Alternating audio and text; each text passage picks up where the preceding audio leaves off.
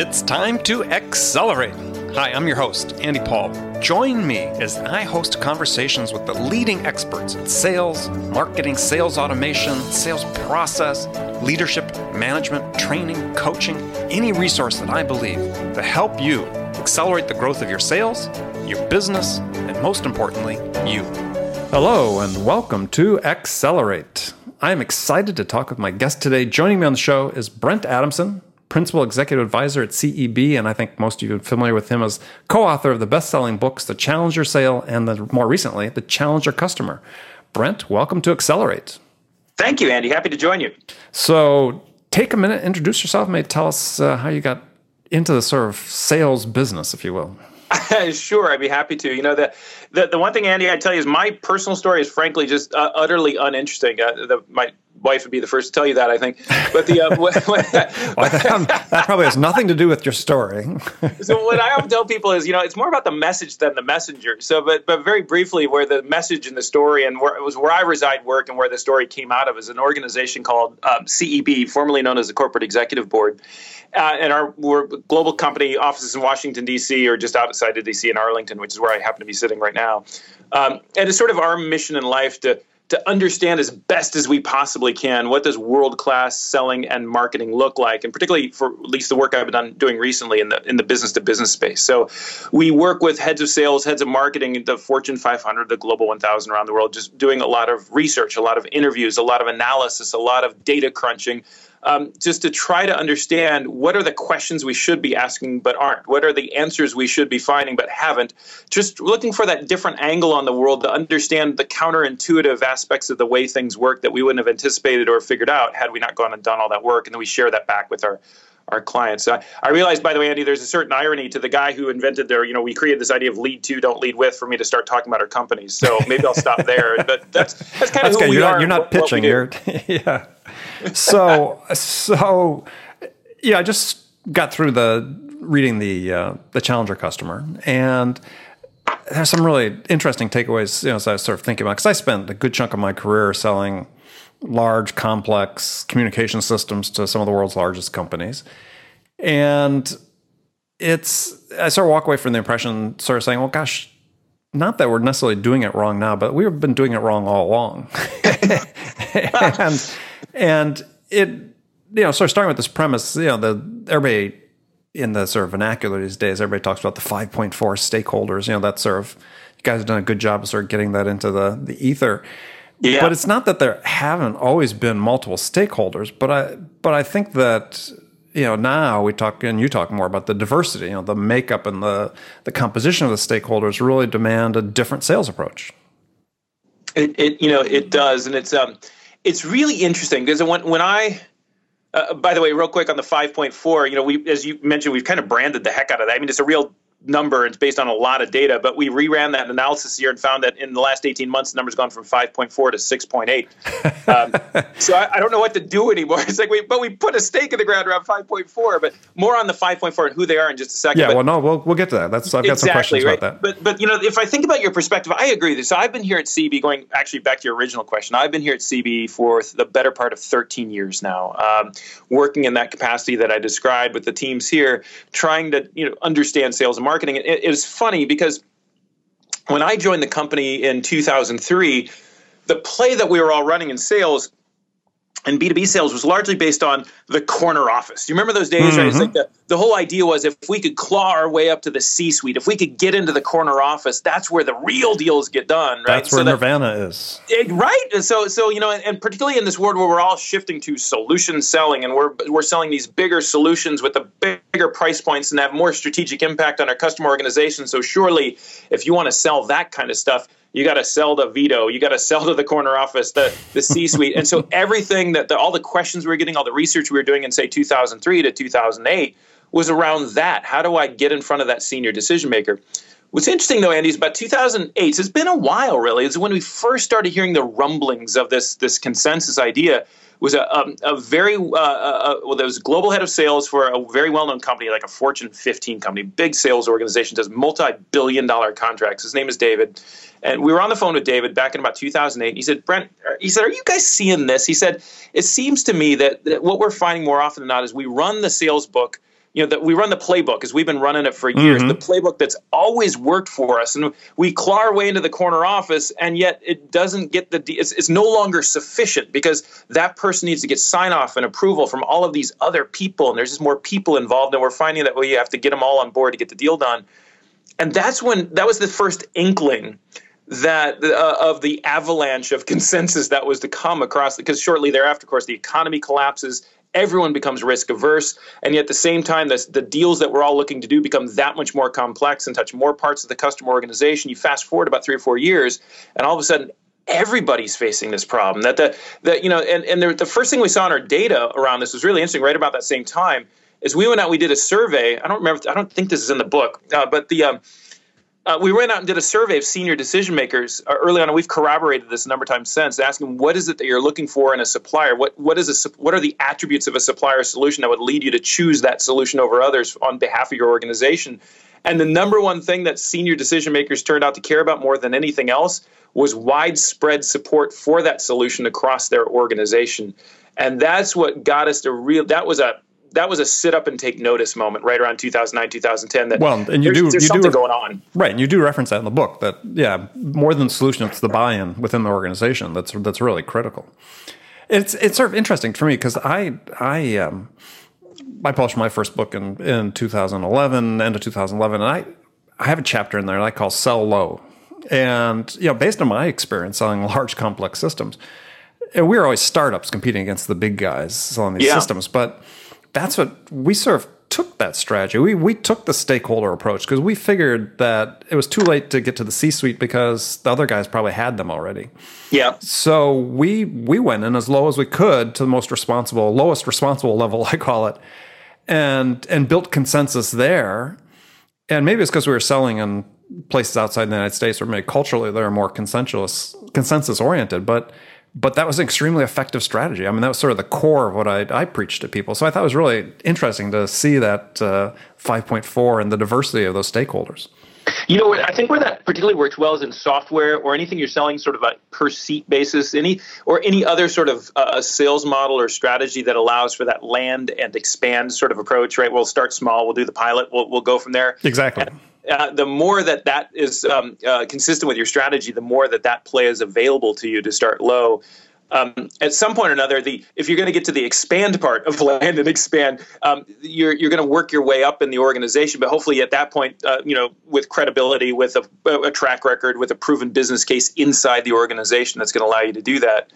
The one thing, if I may, though, Andy, that we found about this consensus thing as we continued to study it that really got our attention, that I think is really fascinating, is this first indication, 2010, when we talked about, you're right, so we talked about in the book about sort of widespread support across my organization. We thought of it back then largely as a numbers problem. And that's how it was originally articulated to us by David way back when. It was like, I'm just seeing all these people I haven't seen before. There's just a lot of them. What we've come to appreciate, as you hinted at a little earlier, is that it's not just a difference in degree. So the consensus problem, we were asking about 2 years ago, is this consensus problem the same one we faced for the last 8 years? It's gotten bigger, or is it different? So is it difference in degree or difference in kind? And we think it's different in kind because it's not just the numbers problem that on average customer tells us are 5.4 or now 6.8 individual stakeholders in a purchase. It is this diversity problem that as the solutions that we offer our customers now are specifically designed to offer more value across a broader range of people and stakeholders and end users and functions in the end customer organization. It stands to reason that all those different people are going to want to have a say in the purchase of that solution. As it gets bigger, more expensive, the CFO or someone in finance that can be involved. As it takes on this, if it becomes IT enabled, which is what everything is today, IT is involved. So that gets into data, which brings in the legal team, which brings in procurement as well. And so it's this diversity problem because each one of those different people, whether it's 5.4 or 6.8, comes to the table with that different set of priorities, a different set of criteria that they consider what they're trying to achieve. And that group somehow has to sit around the table and actually find agreement on what they all want to do. And that turns out to be really hard. Well, yeah, as you talk about with that diversity, one of the key challenges is it actually lowers the probability of a decision ever being made. Well, or put a different way, it actually raises the probability that a decision is going to be made, but that decision is likely to be, let's study status quo, right? Right, status quo. That's exactly. or as small as possible, which, by the way, if it is, well, let's just study this a little bit, or let's just pilot it. Again, if your strategy is land and expand or sell low, they're actually not in conflict, right? It actually plays pretty well in this environment where if the only thing that very diverse group can agree on is to move cautiously, and you have a cautious sales approach of land, then expand, that may actually work. But what we're finding for most of our member companies that we serve, their aspirations are well beyond what that group is able to actually decide on left to their own devices. Right. So, this diversity becomes key. The diversity then also seems like, and maybe to a point you made before too about 5.4 and this diversity, is there was a study, somebody quoted some results to me recently that Gartner's done saying that 72% of IT-related decisions are no longer made by IT. In big companies, right? So it's the user organizations themselves that are now driving those decisions. It's absolutely right. So, in fact, a lot of them are now made by marketing, which is really interesting. And, we've recently launched a whole separate practice for MarTech executives or MarTech investments, so marketing technology. Mm-hmm. And because, again, the solutions, and we're all doing this on purpose, right? What's interesting is these are conscious strategic choices that companies are making to sell broader-based solutions that offer greater value to the customer organization. Because if you don't, all you've got is an individual service or product that can be easily replicated and commoditized. So you go down this road for all the right strategic reasons of offering your customer more value. But as the scope and the reach of that value continues to expand its footprint across the customer organization, it's naturally going to draw in all of those different people who want to have a say in what gets bought. And so it's a well-intended solution to a different problem. It's like, be careful what you wish for, though, because it's actually then on the back end created this whole separate problem that's really forcing us all to. It's causing us all to struggle. Well, and it still seems like sort of you describe ultimately the challenger customers as really a buying problem more so than a selling problem, though it is both. Yep. And that you talk about the 1 in 3 problem is that the customers seem less willing to pay for the value that they did before. So you may have a compelling business case and delivering lots of value, but the customer, having said, oh, great, now we're going to go bid this out to 2 other people. And so you always end up competing on price at the end of the day. That's exactly right. It's so maddening, right? And what's interesting is that the logical solution to this problem actually makes things worse, which always makes for a good story, if nothing else. But day-to-day selling, it's really bleeping frustrating, right? Because what'll happen is, and because this whole problem is exacerbated, of course, by something we've talked about in other publications, which is the fact that your customers are now able to learn on their own and do the research on their own. That's that big blue arrow, the 57% number we talk about in this book as well, which is on average, customers tell us they're about 57% of the way through a purchase process prior to proactively picking up the phone or reaching out through email to a supplier sales rep to get their input on what they're doing. Which we're going to talk about later because that number infuriates lots of people. It's interesting. By the way, that's also something we continue to study. We find that number to be pretty stable. Our latest data just came in about 4 weeks ago, and it's about 55%. So plus or minus 2%, it's about the same, which tells you in a B2B sale, and at least a complex B2B sale, which is what we're measuring, at some point, your customer probably does need to talk to you. The question is, what have they already figured out before that conversation happens? Oh, yeah. And the shape of the funnel at that point is much different than it is otherwise. That's right. Well, that's sort of interesting, that 57%. So, you brought that up, so let's sort of jump into that. So that number drives people nuts. So that there's been and I believe that's the case. My experience has shown that to be the case, and having been the case for a long time, even before the internet started, is why are people so upset about that? Well, there are some people that aren't upset about that. Now, for example, but the groups that here's an interesting group that isn't upset about that, and I mean this with respect. But the core performing sales rep, who lives and breathes in the other 43%. And this is a large part of many organizations' sales force, is the sales reps who sell to what we call established demand versus emerging demand, right? Effectively, the really unfair way to call this, refer to this, would be order takers, right? So, essentially, it's like the phone rang and they asked me for a bid. It's like the deal practically fell in my lap. But to your earlier point, it's not that this is bad business per se, in the sense that you may potentially still sell something, but you're going to sell it at a highly compressed margin, effective aggressively at commoditization prices or commodity prices, which is that's the thing that really is driving our members crazy. Is not that they're not selling, but they're not selling at the margins they need to drive the growth, the kind of growth that they had expected. And that really is the byproduct of this challenge, because what will happen, you mentioned, Andy, just real quickly, this one of three idea, which is really, that's what's so maddening about this, because what happens in this world is your customers learning on their own. What they do is they establish what we've come to call a minimum threshold of performance. So they do their due diligence, they do their research, whether it's on your website or from peers or trade shows or wherever it might be. And as a result of trying to figure out what it is that they're trying to do and how they're going to solve that particular problem, they say, all right, we need this kind of solution. And that solution, whatever we buy and wherever we buy it from, has to meet these criteria. And it's that process that really gets us all in trouble on the supplier side, because they're setting that minimum threshold of performance, and they can now articulate better than they ever could in the past what exactly it is that they want. So now at that 57%, when they call you, they can lay it all out in detail. And again, if you're a core performing rep, it's like, they told me exactly what they need. They made it so easy for me. But what's interesting in this world is that this is where, as a rep, you can get so excited, because your reaction might be, hey, they've laid out everything that they want. I didn't have to discover anything. They told me what they need. And you know what? Good news. Not only can we meet their needs, we can exceed them. So on every dimension that they want, we can actually do a little bit better. We can delight our customer across all the things that they think are important. So that's where we pour all our energy in sales and marketing into telling our customers, we know that's what you want. And not only can we do that, we can do it a little bit better, at which point they will effectively say, yeah, we know. That's why you're one of the three companies we invited to participate in this bidding process. And we love your solution, and we think it's better, and we want it.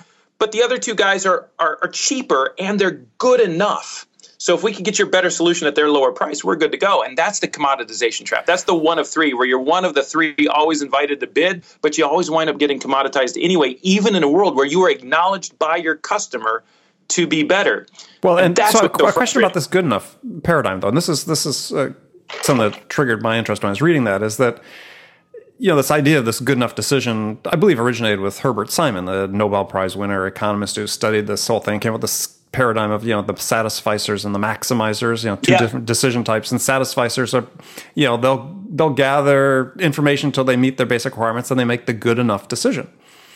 And so, but what you're not saying, I think, in the challenger customer is that people that don't make the good enough decision doesn't necessarily mean that they're maximizers, that they're going to exercise every vendor to the nth degree to make sure they're making absolutely the best decision. That's right. And, to extrapolate somewhat perhaps unfairly to both that research and our research, but nonetheless, it's fun to play with these metaphors and think about what they mean. There's a phrase that you hear a lot in particularly marketing and B2B marketing right now, which is referred to not by some not as B2B marketing, business to business marketing, but rather B2P marketing, which is business to people marketing. And the whole idea is this acknowledgement that, yes, it's companies, but at the end of the day, companies don't buy things. It's people that buy things, which is true. So we need to understand those people. And if that were true, then we'd need to know whether you're a satisficer or a maximizer, all that kind of stuff, right?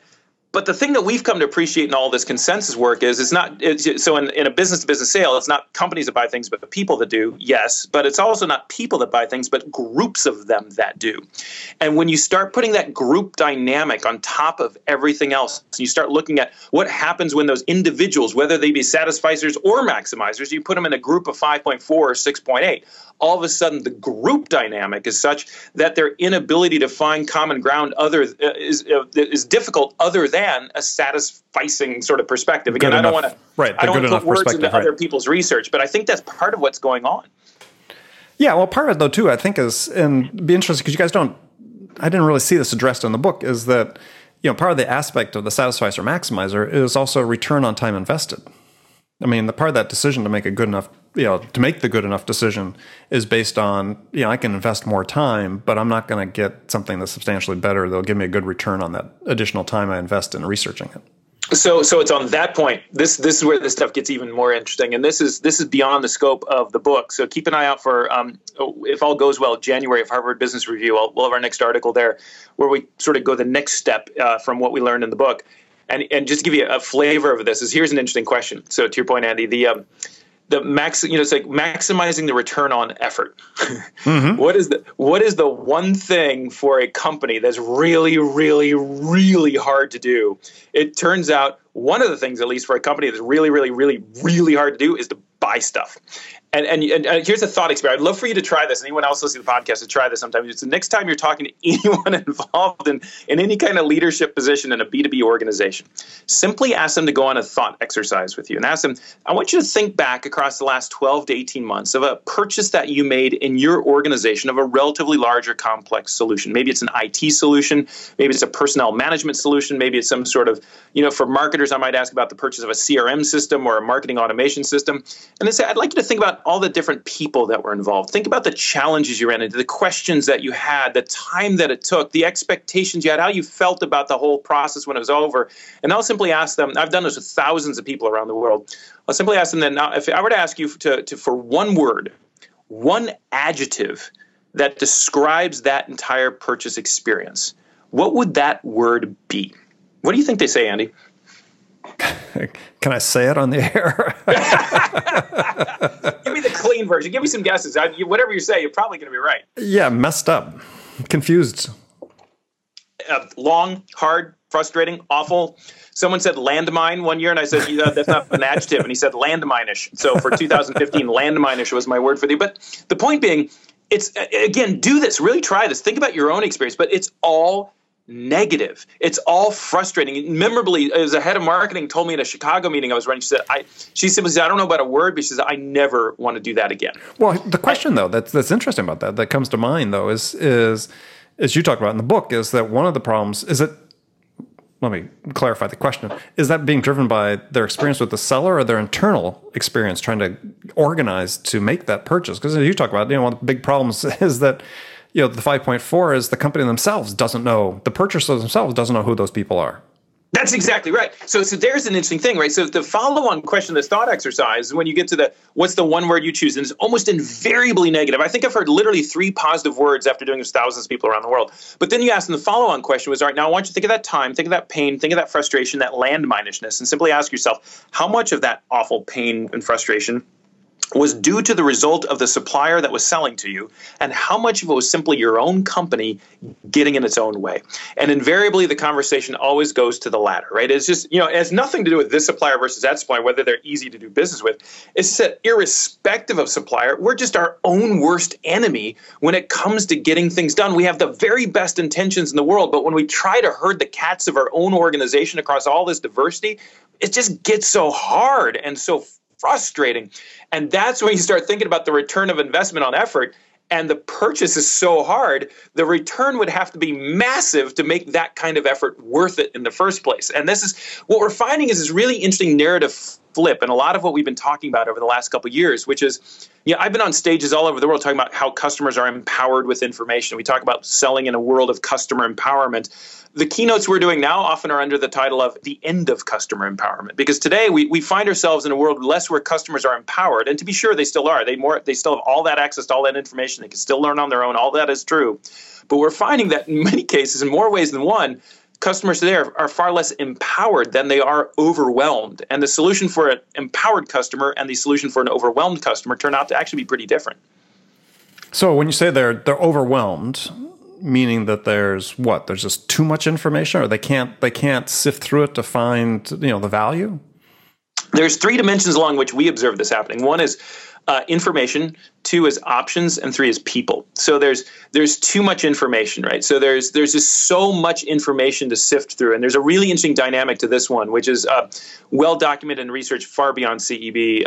Behavioral psychologists who study this kind of stuff for a living, which is what's really interesting in a world of abundant information, which is clearly where we live today. When you go out to study, to research, to discover, to find an answer to a question you have, to do your due diligence, do your research, invariably in a world of abundant information, you will almost inevitably find more information than you had ever expected. I mean, just think about your own experience recently buying a car, for example, or buying go to Amazon. He's like, this is literally true. So I joke most of my stories are true, and this one is, right? But about a year ago, I wanted to buy my daughter a telescope. So I went to, I just Googled telescope, went to Amazon, and like 6 hours later, Andy, I was was still researching. I couldn't stop. And this is what psychologists have documented. In a world where you find more information, good information than you ever expected, it leads you to believe that this decision is actually more important, more complex, more difficult than you originally anticipated. Therefore, you need to do more learning. And when you do more learning, naturally you find even more information. And you get stuck in this learning cycle. It's like the paralysis of analysis sort of thing. Yeah, well, it's interesting. Simon, back to Herbert Simon, did research sort of on how people make decisions in that context of being overwhelmed by sources of information. And what he found is that people make basically an economic trade-off. There's return on effort, as you talk about. Yeah. And at some point, cut it off because it's no longer worth the additional effort. Well, on top of that, the other one, so we talk about too many people. We've talked about the diversity problem, the lowest common denominator of let's just get this over with and figure out where we can agree. And if that means study it more or do nothing, that's what we'll do. So there's a people problem. And then the third one is there's too many options. When every supplier is effectively bending over backwards to offer customers whatever they want in order to differentiate themselves and to be of service and be agile, nimble, you want that? We can do that. We can make that happen too. What happens is Barry Schwartz has written a book, a well-known book, and a fantastic book called The Paradox of Choice. Yeah, great book. And this is what happens in a world not just of abundant information, but abundant choice. You become paralyzed in your efforts to choose rationally what makes the most sense. And whatever you wind up choosing, you don't think so much about the good things of the thing you chose, but the bad things or the good things of the stuff you didn't choose. And you always wind up disappointed. You always wind up frustrated. Right. This is the environment. So when I say customers are overwhelmed, these are sort of the three dynamics leading to that overwhelmedness, I guess. Well, interesting. Now, in one perspective that I like about decision making in organizations, and Jeffrey Colvin in his book Talent Overrated, had this phrase where he say, companies view their ability to gather information and make decisions quickly as a strategic advantage these days. I mean, are you sensing that? Because people want to be able to not deliberate a year to make a purchase decision on something they could make the good enough decision in 6 months and get the value from implementing it. Well, this is where I think the narrative it gets one really interesting, and also personally I think kind of dark, right? Or at least a little bit. Dark might be overstated, but it's sobering. There's a good word for it, right? Because what's interesting is here at CEB, so as I mentioned before, I work in the sales and marketing practice. We work with heads of sales and marketing, but we also have an IT practice, an HR practice, a finance practice. Again, they work with the heads of those respective functions. One of the things, Andy, we found recently in our IT function or our IT practice, working with heads of IT, is effectively this exact same phenomenon, but not about buying, but about projects and managing projects and getting things done. It led to a bunch of really neat research over in that part of our business, referring to what we call clock speed, because it was written by a bunch of IT guys. Of course, they call it that, right? But the clock speed of an organization and how it's slowing down and how things are getting gummed up. And the reason why I mention that is again, all of our work here at CEB Sales and Marketing is through the lens of a purchase decision and selling into that environment. But that is indicative of a much more sort of just intractable problem of just companies slowing down, getting gummed up, decision-making taking longer, things slowing down for all the reasons we've been talking about. And so going full circle back to your original point / question is that you absolutely, the company, the premium that this phenomenon, that this reality places on agility is massive, right? Because the company that can figure out how in this kind of environment where every company's bogged down across all of these kinds of decision making, the kind of company that can figure out how can we move just a little bit faster, a little bit more streamlined, and not just at the lowest common denominator level, but actually making higher quality decisions with less resource expense is potentially at a massive advantage in this kind of environment. And then the last question that sort of follows along with that then is how do you sell to help them achieve that? So they can make decisions with less investment of time and money and effort.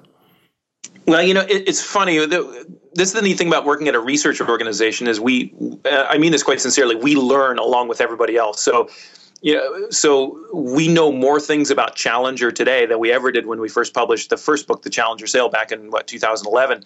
But the heart and soul of the Challenger Sale, this idea that there are these 5 profiles of reps, and the profile most likely to win is the Challenger rep who's out challenging customers to think differently. And the DNA of it, and we often tell people it's not the profile that matters, it's the behaviors, right? So it's not like, Are you a challenger, but rather, irrespective of what profile you think you are, what are the Challenger reps doing so differently that you can do too?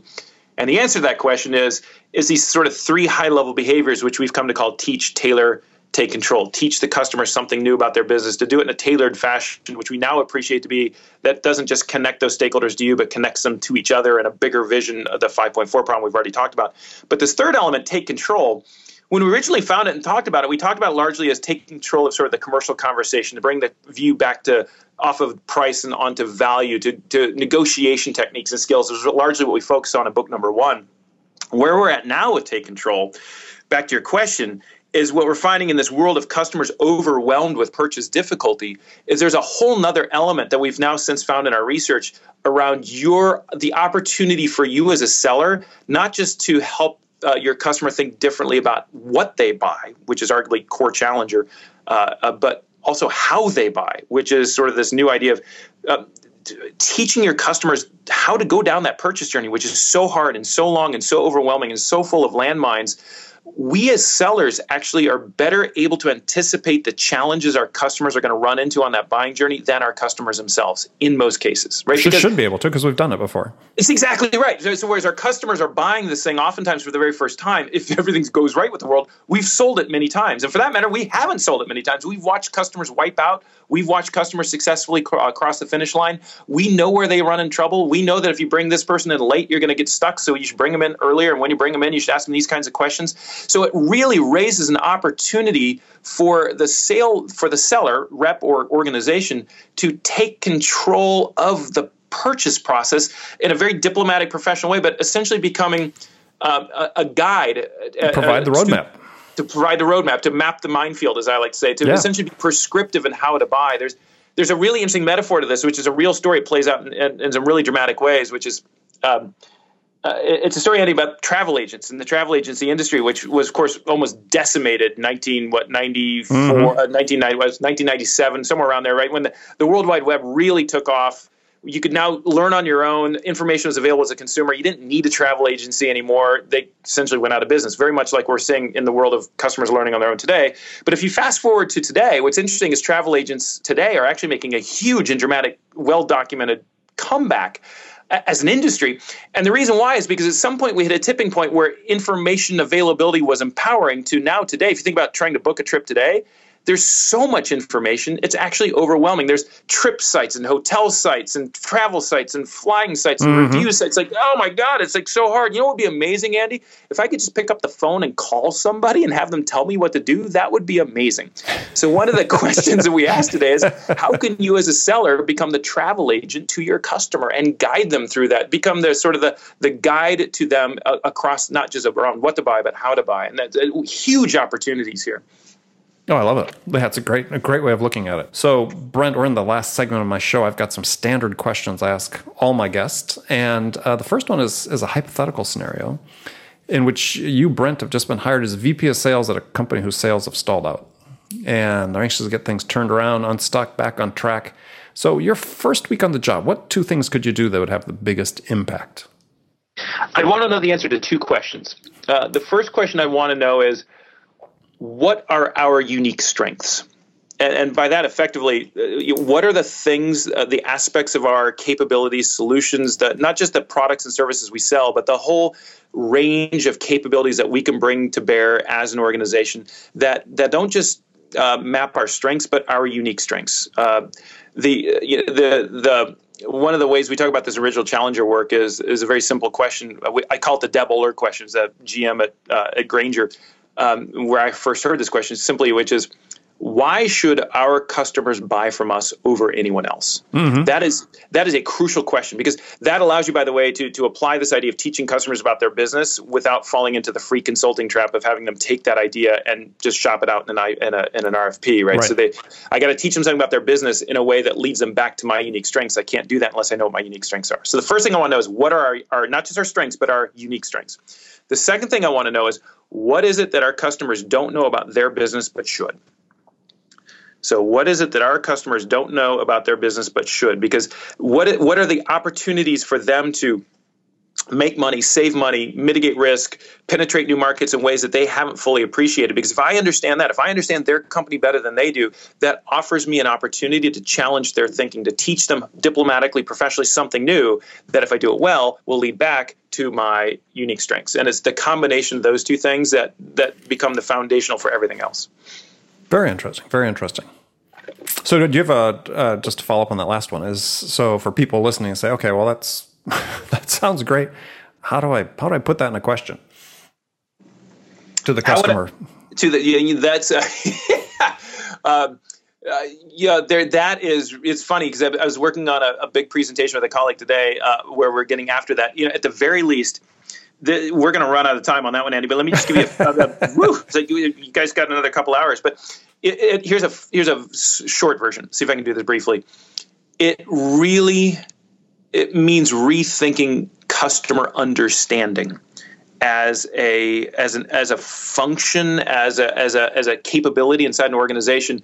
So I don't know that there is. So your question is, what's the one question or the question I could ask customers to figure that out? I don't know that there is one question, but it is a capability and a set of questions and that we need to create inside of an organization that allow us to go out and ask that. And the reason why I say that is probably owned by marketing, but today we often ask customers lots of questions, but the questions we ask customers today are largely based on things like, will you recommend us? Are you satisfied with us? Are you happy with the service you received from us? What are 3 things you do to suggest that we could be better? But notice all of those, why did you buy from us? Why did you not buy from us? Well, even in a pre-sale, the questions are usually designed to get a yes that lines with some sort of feature or product benefit. True. But you notice what they're all about. Every one of those questions is about us. It's about the customer's perception of us as a supplier. Now, what's interesting is if you want to understand the customer's business better than they understand it themselves, what's the first thing so think about implicitly, tease that out a little bit. What do you have to understand about the customer's business? If you want to understand the customer's business better than they understand it themselves, one of the first things you have to know is, how do they understand their business? Which means you need to start asking questions about, how do you see your business? What are your top priorities? What do you think are the drivers of those priorities? What is your plan right now to achieve those priorities? Because unless we call this a mental model, and in the Challenger Customer, which I think is where our conversation started today, we actually walked through this in great detail in chapters 3 and 4. We get into this whole idea of what we've come to call mental modeling, which is what is the customer's mental model, how they think their business works right now. Because once you build that mental model, then you can break that mental model diplomatically. But you can step back and ask, what they miss, what they overlook, what they get wrong. So it's less that I didn't answer your, I answered your question. I wasn't looking for the answer. It's more, you really answer is, what's the process to come up with the questions that really you can ask that, because most sales reps, they're not on their own. They're not going to be able to do that, right? They're going to need some sort of assistance, as you said, marketing or somebody to help them with that. But what's interesting is no one's doing that right now. I don't mean that in an unfair sort of way, but it's so interesting whether sales or marketing, virtually all of our efforts around in the name of customer understanding or customer experience are really designed to get after customers' understanding of us or to understand customers' view of us or understand customers' experience with us. Very little of it, and certainly not systematically, is designed to understand how customers think about themselves. Well, and that is a crucial shift. Right. And I think the thing that's really interesting about the examples that you gave, because it aligns with something that I talk about, which is what you were talking about. The examples you're giving were very, I call them aspirational, right? It's about what you want to achieve. And I think we get so hung up talking about solving pain points as opposed to saying, look, where do you want to be? And I think that's a huge perspective difference. So if you're trying to get the customer to sort of talk about their business and how they understand, if they don't understand how they can get from point A to point B, that's something they don't know about their business. Well, what's interesting, so even if we were, let's give us all some credit, just play out the thought experiment, say, because there might be individuals on the phone or listening to the podcast, they say, well, I ask that all the time, where do you want to be? But here's an interesting follow-up question, because oftentimes, even if you ask it and they say, well, here's where we want to be in 5 years, that your inclination almost immediately, particularly as a seller, say, let me show you how we can help you get there. Right? It's like, okay, I heard their need. Now I'm gonna fill that need with my product, my feature. But what if we asked a different question, which is, okay, where would you like to be in 5 years? Let's say that's the question, and then ask, how do you plan to get there? What is your strategy to get there? And then keep digging it. So and say, okay, that's your strategy. Now, how does this relate to that? How does this? Tell me the causal link between this and you want to essentially draw this, again, what we call a mental model, but a roadmap of their strategy, the drivers of that strategy, the secondary drivers, the things that all kind of work together. Map out that system, and then again, then the question isn't, all right, how can our product help you make that happen? It's a very different question, which is, what did they get wrong? What did they overlook? What did they miss? How could we break this? And again, this is not something you can do this live, but this is something, if you can orient the entire commercial organization around this kind of mentality, this is what Challenger is really ultimately all about. And it's incredibly productive when the lessons from it are delivered, again, diplomatically, empathetically, professionally, to help that customer understand what they're missing is exactly what they're looking for from not just a supplier, but arguably from all that learning they're doing on their own, too. Excellent. Okay, I've got a couple of rapid-fire questions for you. You give me one-word answers. That was a rapid-fire, Eddie? Come on. Yeah, we've got 2 hours. What are you talking about? So who's, you've been working in this field for a long time. So who's your sales role model?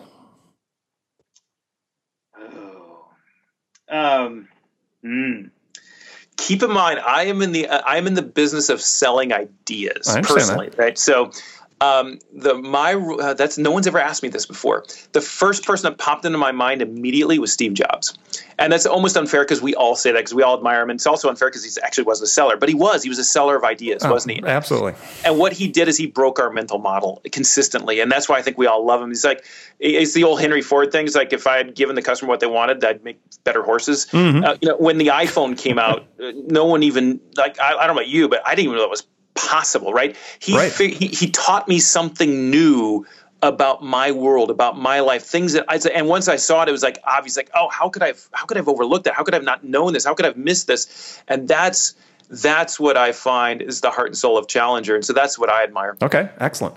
So what's one book other than any of your own that you would recommend every salesperson should read?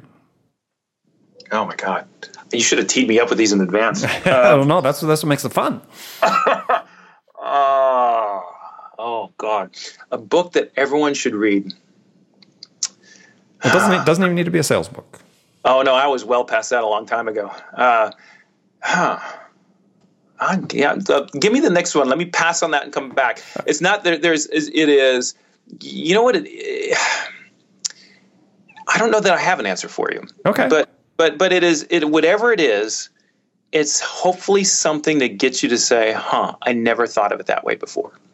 And that to me is what matters most. And so whatever that book is for me may not be that book for someone else, but anything that expands your thinking, that gets you out of the envelope that we all naturally live in is crucial. Cool. Well, that's a non-answer answer.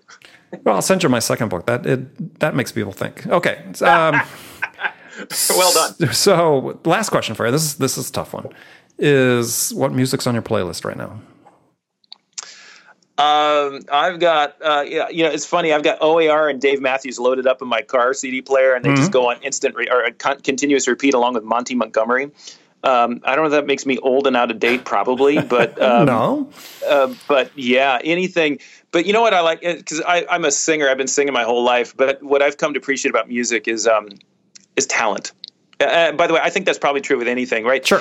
In whatever craft or profession you're talking about, whether it's any kind of music, and I think that's what I really appreciate. When you hear a musician, and you, irrespective of genre, you think, wow, they're just so talented. That's what I enjoy. Yeah. I mean, I was just talking about this on a podcast last week with somebody. I saw Springsteen last week in New Jersey. Yeah. And guy's almost 67. He'll be 67 by the time this episode airs. He'll be 67. Crazy. I was thinking back to the first time I'd seen him, which had been 35 years before that. And he played, the concert was longer this time. It set a record for the longest Springsteen concert. Played 4 hours, just shy of 4 hours. Never left the stage except to go sing in the middle of the audience. I mean, basically it was on for 4 hours. Such commitment and intensity and craft. It was incredible. You know, for those who haven't checked out, it's kind of a shame because it's almost jumped the shark. For those of you who need to look that phrase up, you can. But for many years, there's a podcast from Daryl Hall of Hall & Oates called Live from Daryl's House. Oh, there's a TV show as well. It's quite good. Well, that's about the time it jumped the shark is when it became a TV show. But it's still good. But for many years, it was just on the web, and it was amazing. And most of those old back episodes are now off of the website, but you can still find them on YouTube. And he would bring in unknown artists. He'd bring in famous artists. He's still very much like he does today. But I'll tell you, it was that collaboration because, again, when you watch those episodes, you see natural talent exposed in some really cool ways. And that was fabulous. Yeah. Well, Brent, it's been great talking to you. Tell people how they can find out more about CEB and connect with you. Fantastic, Andy. Thank you for the time and the opportunity, and cheers to everyone out there. So how can they reach you? They can reach us at cebglobal.com and through our various memberships. So, or you can Google the Sales Leadership Council or the Marketing Leadership Council if you want to get into specific websites. Okay, well, great. Well, Brett, thanks for joining me again. And remember, friends, make it a part of your day every day to deliberately learn something new to help you accelerate your success. And easy way to do that is to make this podcast Accelerate part of your daily routine. Listen on your commute, in the gym, or make it part of your morning sales meeting. That way you won't miss any of my conversations with top business experts, like my guest today, Brent Adamson, who shared his expertise about how to accelerate the growth of your sales. So thanks for joining me. Until next time, this is Andy Paul. Good selling, everyone. Thanks for listening to the show.